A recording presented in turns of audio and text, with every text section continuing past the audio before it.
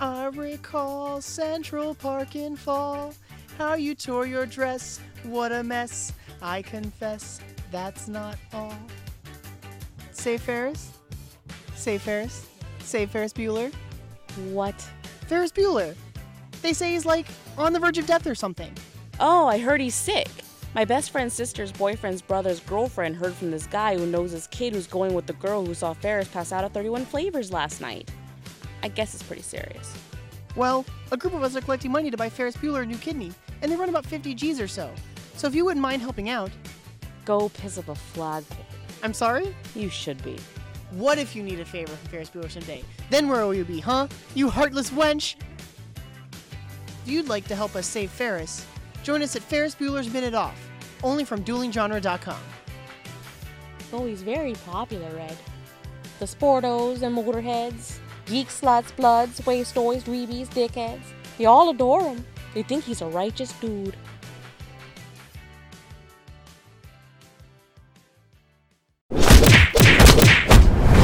Dueling Genre.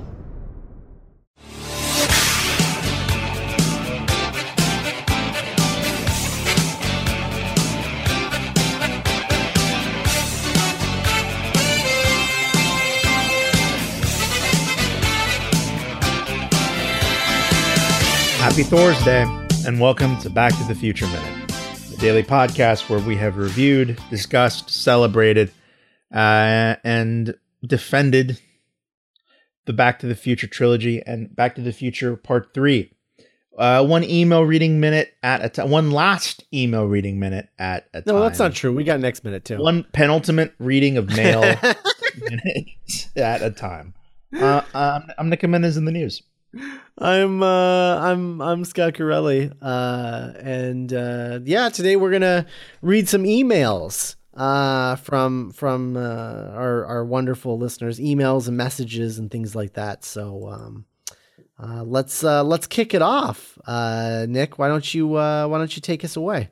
All right. So our first email comes from Jesse Starcher, and I'm going to read it verbatim just so I don't miss anything. Okay. So from this point on, I will be in character as Jesse Starcher. Dear Scott and Nick, I want to congratulate you both and your many guests for comprehensively covering my all-time favorite trilogy of movies, minute by minute. In the summer of 2016, hearing iFanboy casually mention that there was a BTTF podcast covering the movies, I was ecstatic. I soon subscribed on iTunes and set forth on catching up as best I can, liberally using the double speed button on my podcast app. Oh, really? Soon after, I've heard from listeners who have done that. Yeah. Interesting. I always freak out whenever I accidentally do that. Like oh no, and I turn it down. I'm still Jesse Starcher, by the way.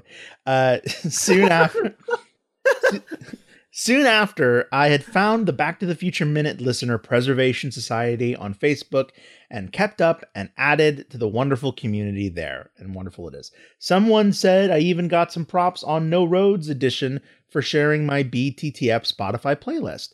I remember that. Yeah, that was dope. I even got to hip a friend of mine to the podcast who, as I understand, contributed by making an audio trailer for Geek by Night. Oh, small world. Hashtag it's all connected. Finally catching up soon after you started part 3, it felt bittersweet as the inevitable end was nearing. When I watch these movies, I always try my best to watch them together, maybe not back to back, but within a day of each other. And before I go further, my personal ranking is 2-1-3. It has become a family tradition to watch these during the summer, and I am proud to say my kids love the films.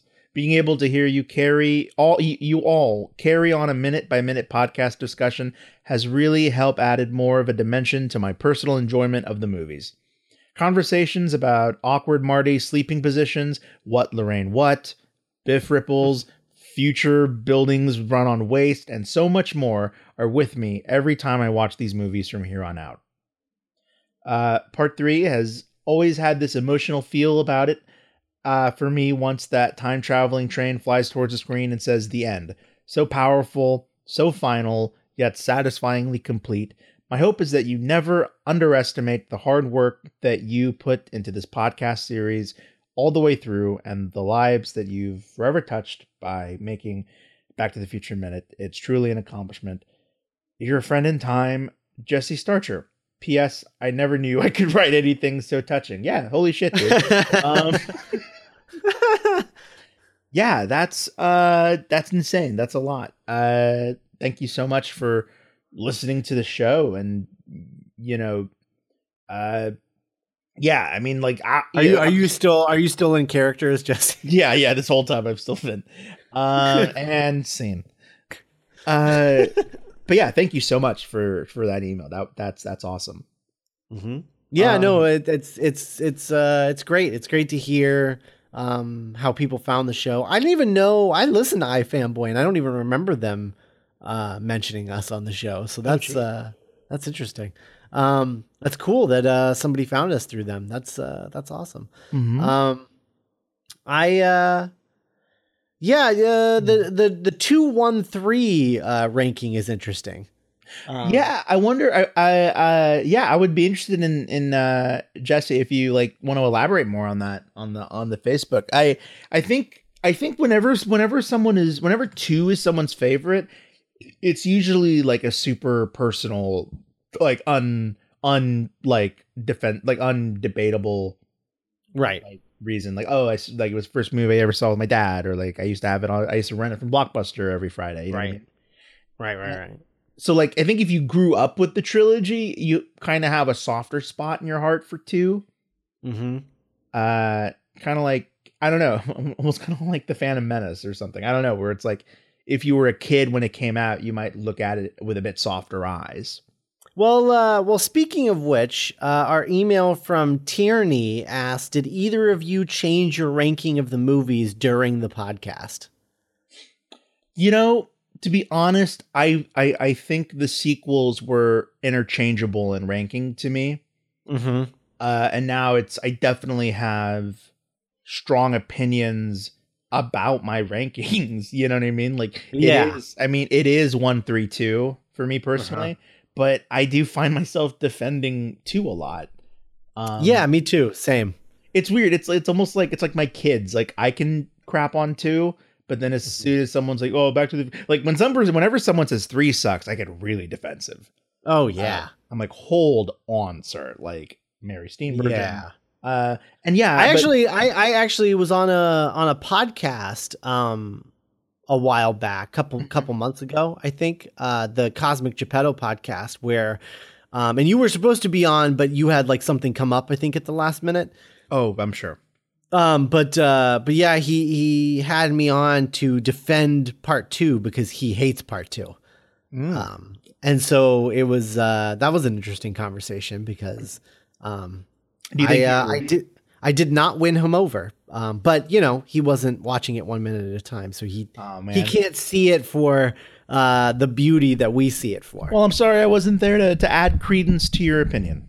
Yeah, well, whatever. It's fine. Yeah, one thing that stuck in my mind about Jesse's email is that, which is so crazy, is that when he watches the movies now, he thinks of our show.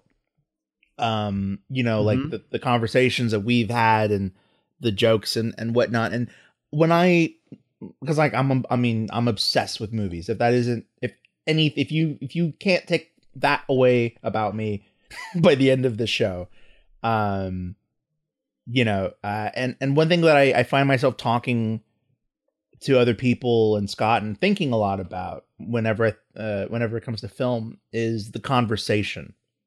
My favorite thing about movies, next to seeing them, is the conversation.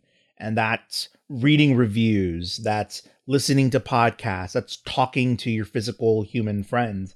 And like I'm almost more excited for that than the movie, because like when Alien Covenant was about to start, I literally thought like, oh man, when this is over, the conversation's going to be so different, every time a Marvel movie comes out, when Wonder Woman comes out, oh yeah. So what's so cool about the Back to the Future movies, and I think it's a testament to the filmmakers, is that each one feels significant. You couldn't ignore me if you tried. Like similar to the Alien movies, where the Alien movies are hella flawed, but you can't not talk about the others without bringing up one.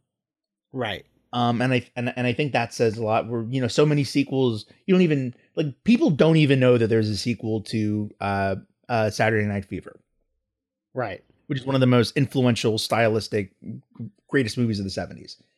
But one thing that I think you can't ignore about 2 and 3, however flawed, whatever your personal relationships and histories are, I think it's super cool that they're just in the conversation as much as they are. Yeah. Yeah. Like, no, absolutely. In some ways, in terms of cultural influence and popularity, 2 is kind of even more popular than 1 right now. I think that was true 2 years ago. I don't know that it is now. Sure. I guess I think whenever I see someone on Twitter making a Back to the Future reference, it's normally been in reference to 2 lately. Like whether it's like, oh, Biff has the almanac, or like this is the darkest timeline, or like 20 the cover boards, you know, it just seems like I don't yeah, that's interesting. I don't see a lot of that now. I did last year with the election and everything. Gotcha. But now I think the reference that I saw the most lately was like, well, I guess the Cubs, that was a big thing, and that's part Chuck Berry. But then but Chuck Berry, that's the big one that I see all the time now, because Chuck Berry died. Yeah, I don't know.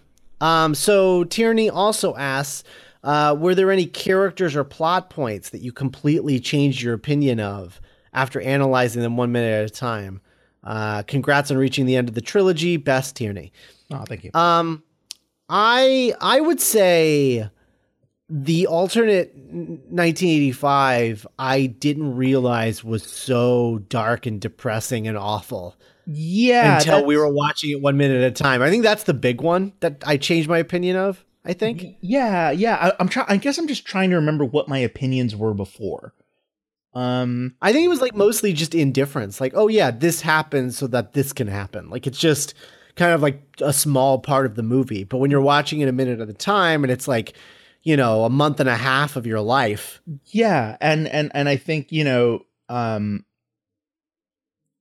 yeah, and I think we weren't too crazy about. I think it's the most. I just think it's aged the worst of the movies. And I just don't. You I don't mean know. that part of that 2? part? That part, yeah, yeah. Like it's definitely the part like, oh, hey, late 80s. Right. It's true. And yeah, it just feels like very. Yeah, there was an aesthetic in the late 80s that.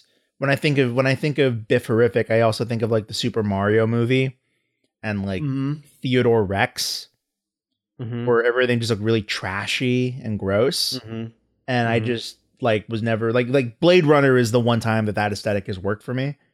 So yeah, but again, that's just personal taste, and I also love the frick out of Westerns, so that's why I love 3 so much.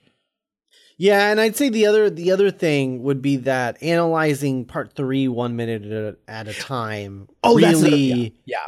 I think that really, it made us realize like how brilliantly structured that movie is. That's the thing, is I definitely love 3 a lot more than I did when we started. Yeah. And I think even when we started, we thought that 3 was would probably end up being our favorite of the sequels, but we didn't realize just how much we'd love it. I think. And just how much closure and callbacks and but not callbacks in like a Hangover way, but really cool loop closing and joke bringing backness. Oh God. And yeah, just just how clever it was, and how much it echoed the first one in really original, compelling ways. Yeah, I agree. So what about what else we got? So thanks Tierney for the email. What else we got? Okay, so our next email that I'm going to read comes from Richard. And I'm going to read this in character. Hey guys, want to say a big thanks for making this podcast. I've been listening since episode 4, way back in 2015. Awesome. Back to the Future was the first movie I saw on the big screen without my parents with me. I was 11 years old, and I'll never forget at the part where Marty comes back to 85 and runs to Doc in the parking lot and starts to cry over his presumably dead body. Some jerk in the cinema shouted out, "He's not dead." Most people laughed, but I was a little annoyed, mostly about something being spoiled for me. Yeah, you said I was a little annoyed, and I was like, "Well, you should avoid the noid." Yes, I turned a little annoyed. Yeah, what a crotch monster. What kind of, that sucks. Yeah, I mean, there's always like cynical people who like to ruin movies for people. That's just... I don't think I've ever had someone exclaim out a spoiler in the theater. I think I have, but I don't remember what the situation was. But I feel that seems familiar to me. That feeling of like, wait, what? Oh, I don't remember what it was though. So throughout the years, I have watched the trilogy well over 50 times, and last year had the pleasure of introducing my 5-year-old boy to it, and watching his face light up as he watched the movie for the first time was like seeing it for the first time for me again. Thanks so much for the podcast. It's been a joy to listen to others talk passionately about something that has had an influence in my life, and actually learning some things that I missed numerous times before. Probably a factor of watching it minute by minute, I guess. Awesome job. Well done for finishing, and looking forward to the next podcast. Regards, your friend in time. There, I said it. Richard from Sydney, Australia. Well, yeah. Oh, Richard from Australia. Thanks so much for that email. And I'm glad that someone else, I'm glad that we have a lot of listeners who are going to go over to Cornetto Minute when we start that up. Yeah, that really means a lot. Yeah. Awesome. Yeah. And I also, again, going back to just the decency of this franchise and just how like good it is, and like in comparison to other, like, you know, on the Mount Rushmore franchises, I like hearing how many people are introducing them to their kids. Mm-hmm. And I think that I mean, you hear about that all the time with like Star Trek and Star Wars and Harry Potter, but yeah, and I mean, we've talked about this a lot. There's no reason why these movies should be liked as much by kids as they are, because there's nothing about the plots that feel especially child friendly. It's like, oh, I got to get my parents to fall in love. Like, what kid cares about that? But as we've talked about, like the way that these movies present their characters as like cartoon characters just makes everything work for kids. You know, I think like gangbusters. When you're a kid, there is the mind of a kid is so strange and wonderful in that sometimes you're drawn to things that you don't think are for you. Mm-hmm. You know, it's a little bit of you that wants to hear your parents have a grown-up conversation. You know, and I think so much about Back to the Future is what a kid likes about getting older, whether it's like having a cute boyfriend or having a cute girlfriend or like driving around or having a skateboard and going on an adventure. It's such a human story that I think it feels so relatable to everyone, even more so than being a Harry Potter or a Luke Skywalker, you know? Mm-hmm. So yeah. And like, remember how cool teenagers were when you were a kid? And yeah. And Marty's like the Greek god of being a teenager. Like he's like the spirit of being a teen. The spirit of being a teen. Yeah. Yeah, I just think I love that kids love these movies. I really do. And I think it's proof that you can make movies for kids that aren't like dumbed down the way that they do now. Yeah, like, because this movie, I mean, especially the first one, is smart, like whip smart. Mm-hmm. And this is kind of a testament to the Amblin Spielberg way of making movies back in the 80s was like, yeah, this doesn't have to be emotionally dumbed down.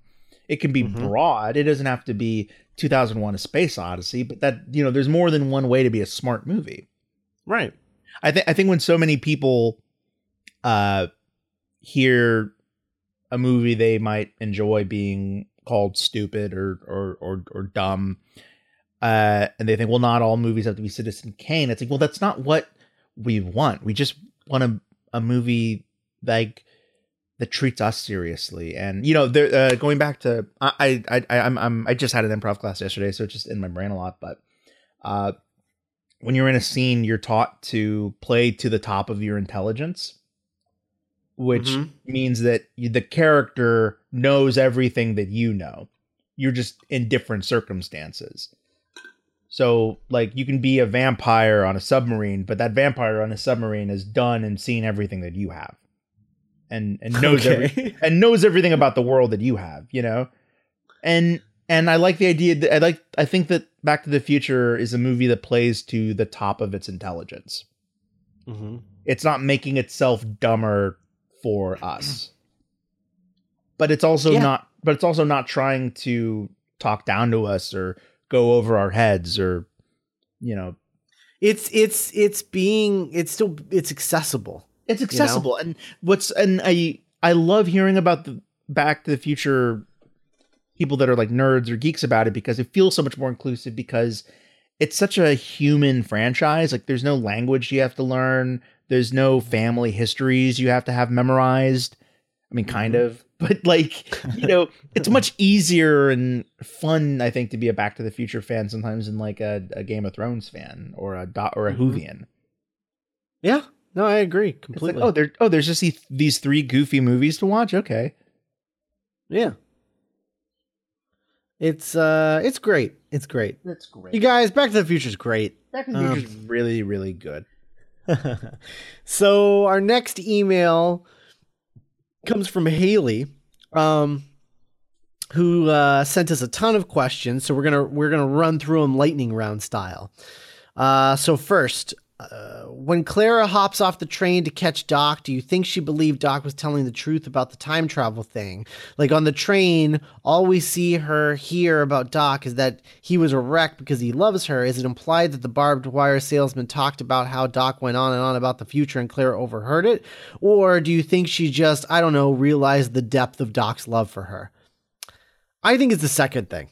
Yeah, me too. That one feels right. I think that it just, or I think maybe it's that, like, oh wait, he does love me, so that means that he must have been telling the truth. I think it's like proof of one leads to the other. Yeah, or like when you realize a man loves you, you realize that he wasn't lying to you. Ergo, right. when you eliminate the impossible, the improbable, however, whatever bullshit. Yeah. Yeah. Great answer. I love the J.J. Abrams Star Trek movies. On a related note, what do you think that conversation was like after Doc hoverboarded her away from the ravine, and how large a contribution do you think Clara was in building the time machine? How long do you think that took? Well, we know how long it took because it was 1895 when he left the past for the first time. So we know that from the comics. Yes, through the magic of in-canon expanded universe shit. And I think Clara helped in like, not like planning, but I bet you she decorated that train, and I bet I bet you she helped with like some of the blacksmithing of like building items. I think she had a heavy influence in the conceptual design. Yeah. I think being such a devout student of Jules Verne and science fiction, I think that they just spent hours on the floor geeking out and like drawing up maps and sketches and stuff. But then when it came to like the hard science, Doc's a scientist from the 1980s. I think he was just better equipped for that, and she like helped out when she could. Yeah, but yeah. I'm trying really hard not to sound like condescending at all towards like Clara's like. Yeah. But I mean, like ultimately, like she is from the 1800s. I mean, yeah. I'm trying to be as fair to her as possible. There's only so much, I think, of the science that she would be able to contribute to, just from the sake of like when she's from. Yeah. But yeah, as far as like the conversation after they hoverboarded away, I don't know. I think it's made out a bunch, right? Well, I think they probably. I bet she wondered about the train. Maybe.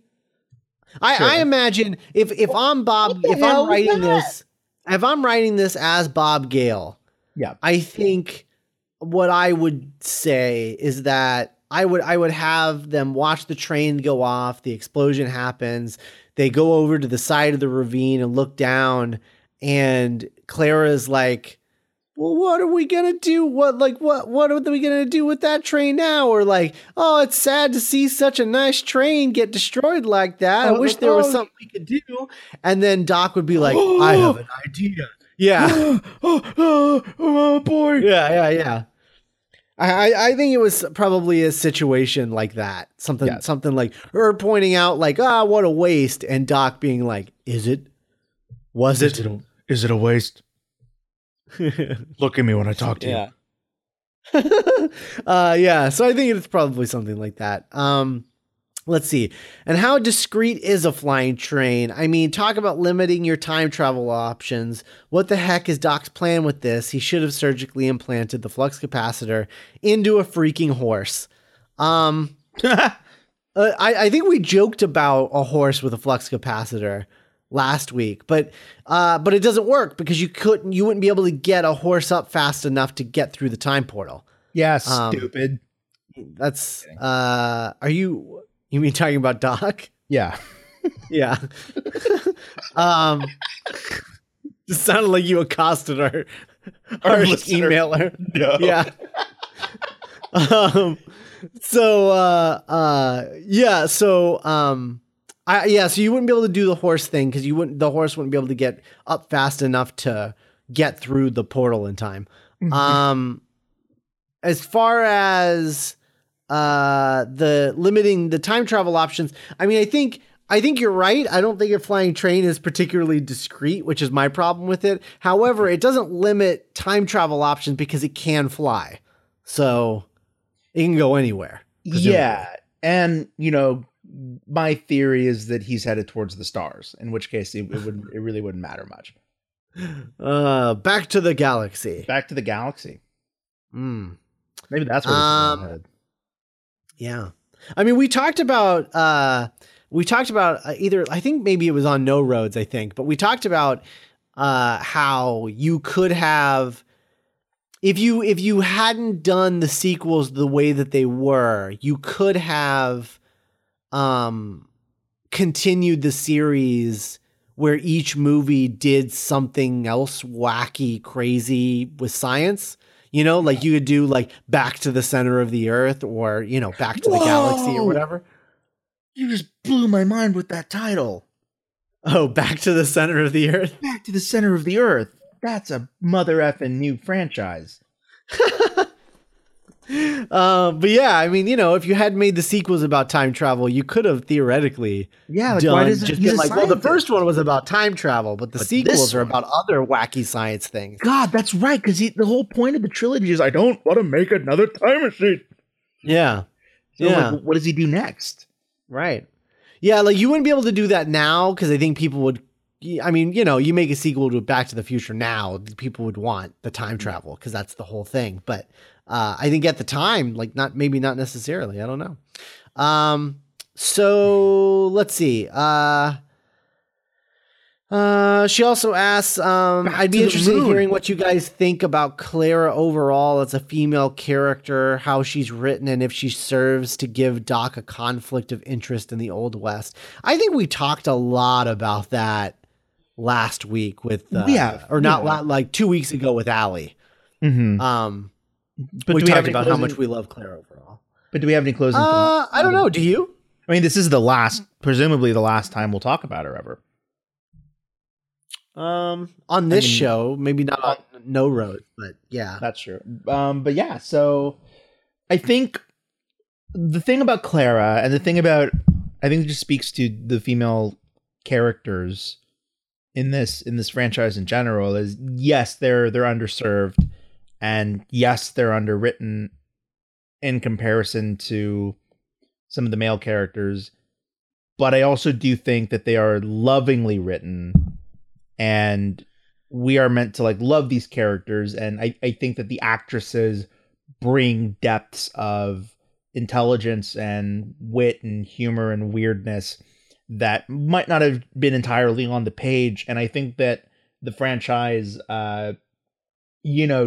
doesn't often utilize them to their full extent, but I like all of them. Yeah, I agree. Even Jennifer, who we get the least of. Yeah, even Jennifer, who we get the least of, like she's really, the girlfriend of the hero could be is often like a really thankless role in pop cinema, and I think the fact that Jennifer is a well-loved thing in like the franchise and like the fandom, I think that's like a cool thing. Yeah, for sure. I agree. And the Jennifer that we see in the comics and the video games is like oftentimes really cool. Oh yeah, that's very true. Absolutely. Okay, next question. So Doc returns to 1985 to grab Einstein and say LOL bye to Marty before putting his shades on and moonwalking out of the timeline. Yes. Does Marty? Yes, that is exactly what happened. In the paradox. Does canon? Does Marty ever see Doc again? Well, I mean, if we're talking about canon, yes.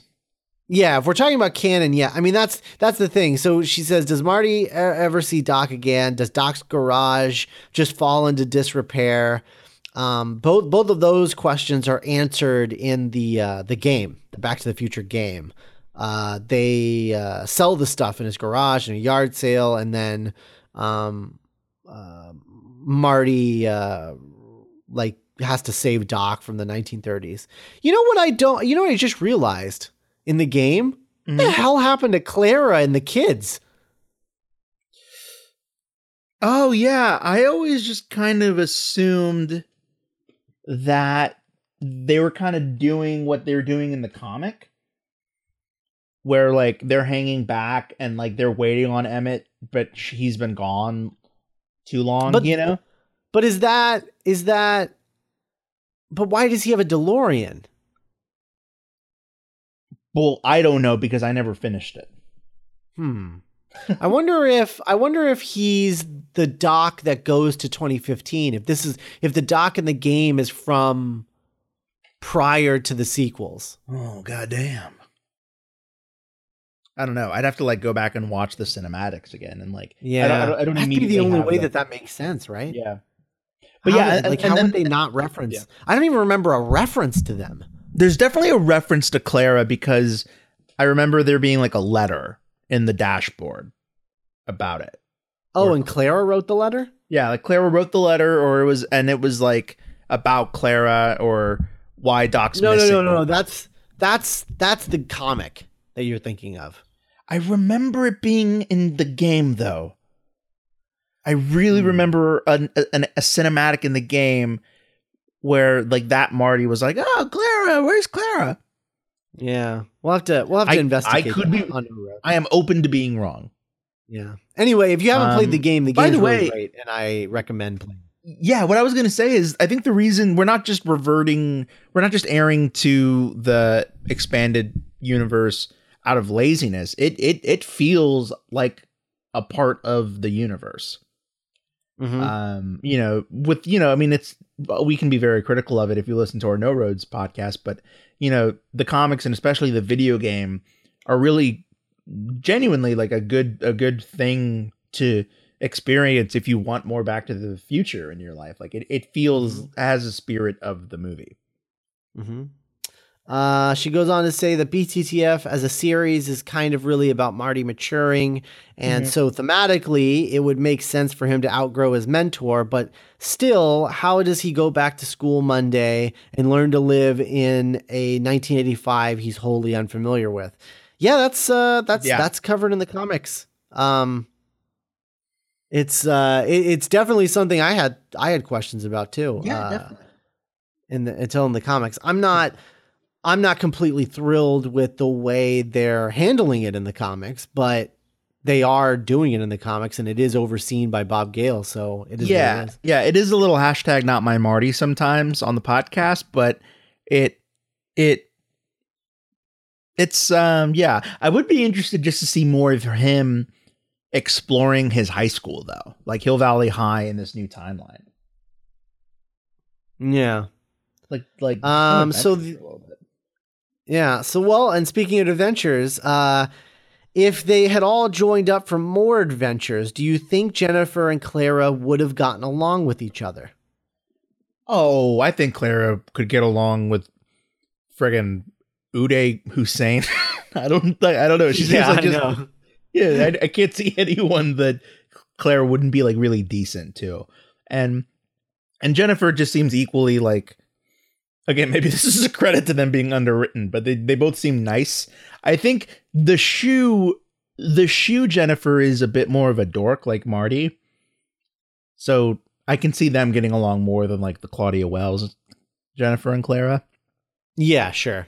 But yeah, like I can see Clara being like, "Oh, it's so nice to have another lady around. You want to fool around?" That's the worst thing I've ever said. No, I don't know. I can just see like Clara and like Shu Jennifer like just getting along, just like talking about how weird their boyfriends are. Marty sleeps with his little butt hanging out sometimes. Oh, that's so weird. The next question, who gets babysitting duty of Jules and Vern, and is it Einstein? Yes. I think the answer is yes. I don't think those boys need a babysitter. I think they need a priest and an additional priest in case the first priest is killed by Jules and Vern. Now I'm imagining that scene from Casper where like the priest is like running. Oh, and his head gets out of the house. His like head gets blown backwards. Right. Dan Aykroyd cameos in that. Right. Yeah. As Ray. Yeah. Crazy. Who are you gonna call? Somebody else. Doesn't he have he has like a mustache? He has a really bad 90s. Yeah, it's like a really light, like what were you thinking, dude? Kind of mustache. Yeah. Real weird. Tequila and aliens. Bye. Runs. Finally, if you could have been on set for any scene of the third movie, which scene would you choose? And I'm gonna expand this. Movie. Okay. I'm gonna expand this, and I'm gonna say one per set movie. For any scene, one per movie. So Boom, from the first movie, brother. From the first movie, go. Me first? Yeah. Okay, movie one. God damn it. I was so sure, and then another one. Okay, I'm just gonna say mine because we might have similar ones. Number one, the Lorraine Calvin Klein wake up scene. Oh, excellent choice. I would love to see what like their different takes were like.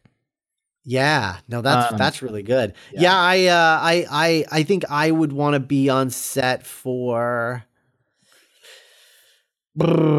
probably the dance scene. Of course, yeah. Johnny Be Good. Yeah, because then I could just sort of like fade into the background and just like watch the whole thing happen. That's true. Yeah, you could be an extra. Yeah, I don't know. I think that one. What about the second movie? Or like the wide shot where it's Ed and Lorraine, Lorraine and George dancing.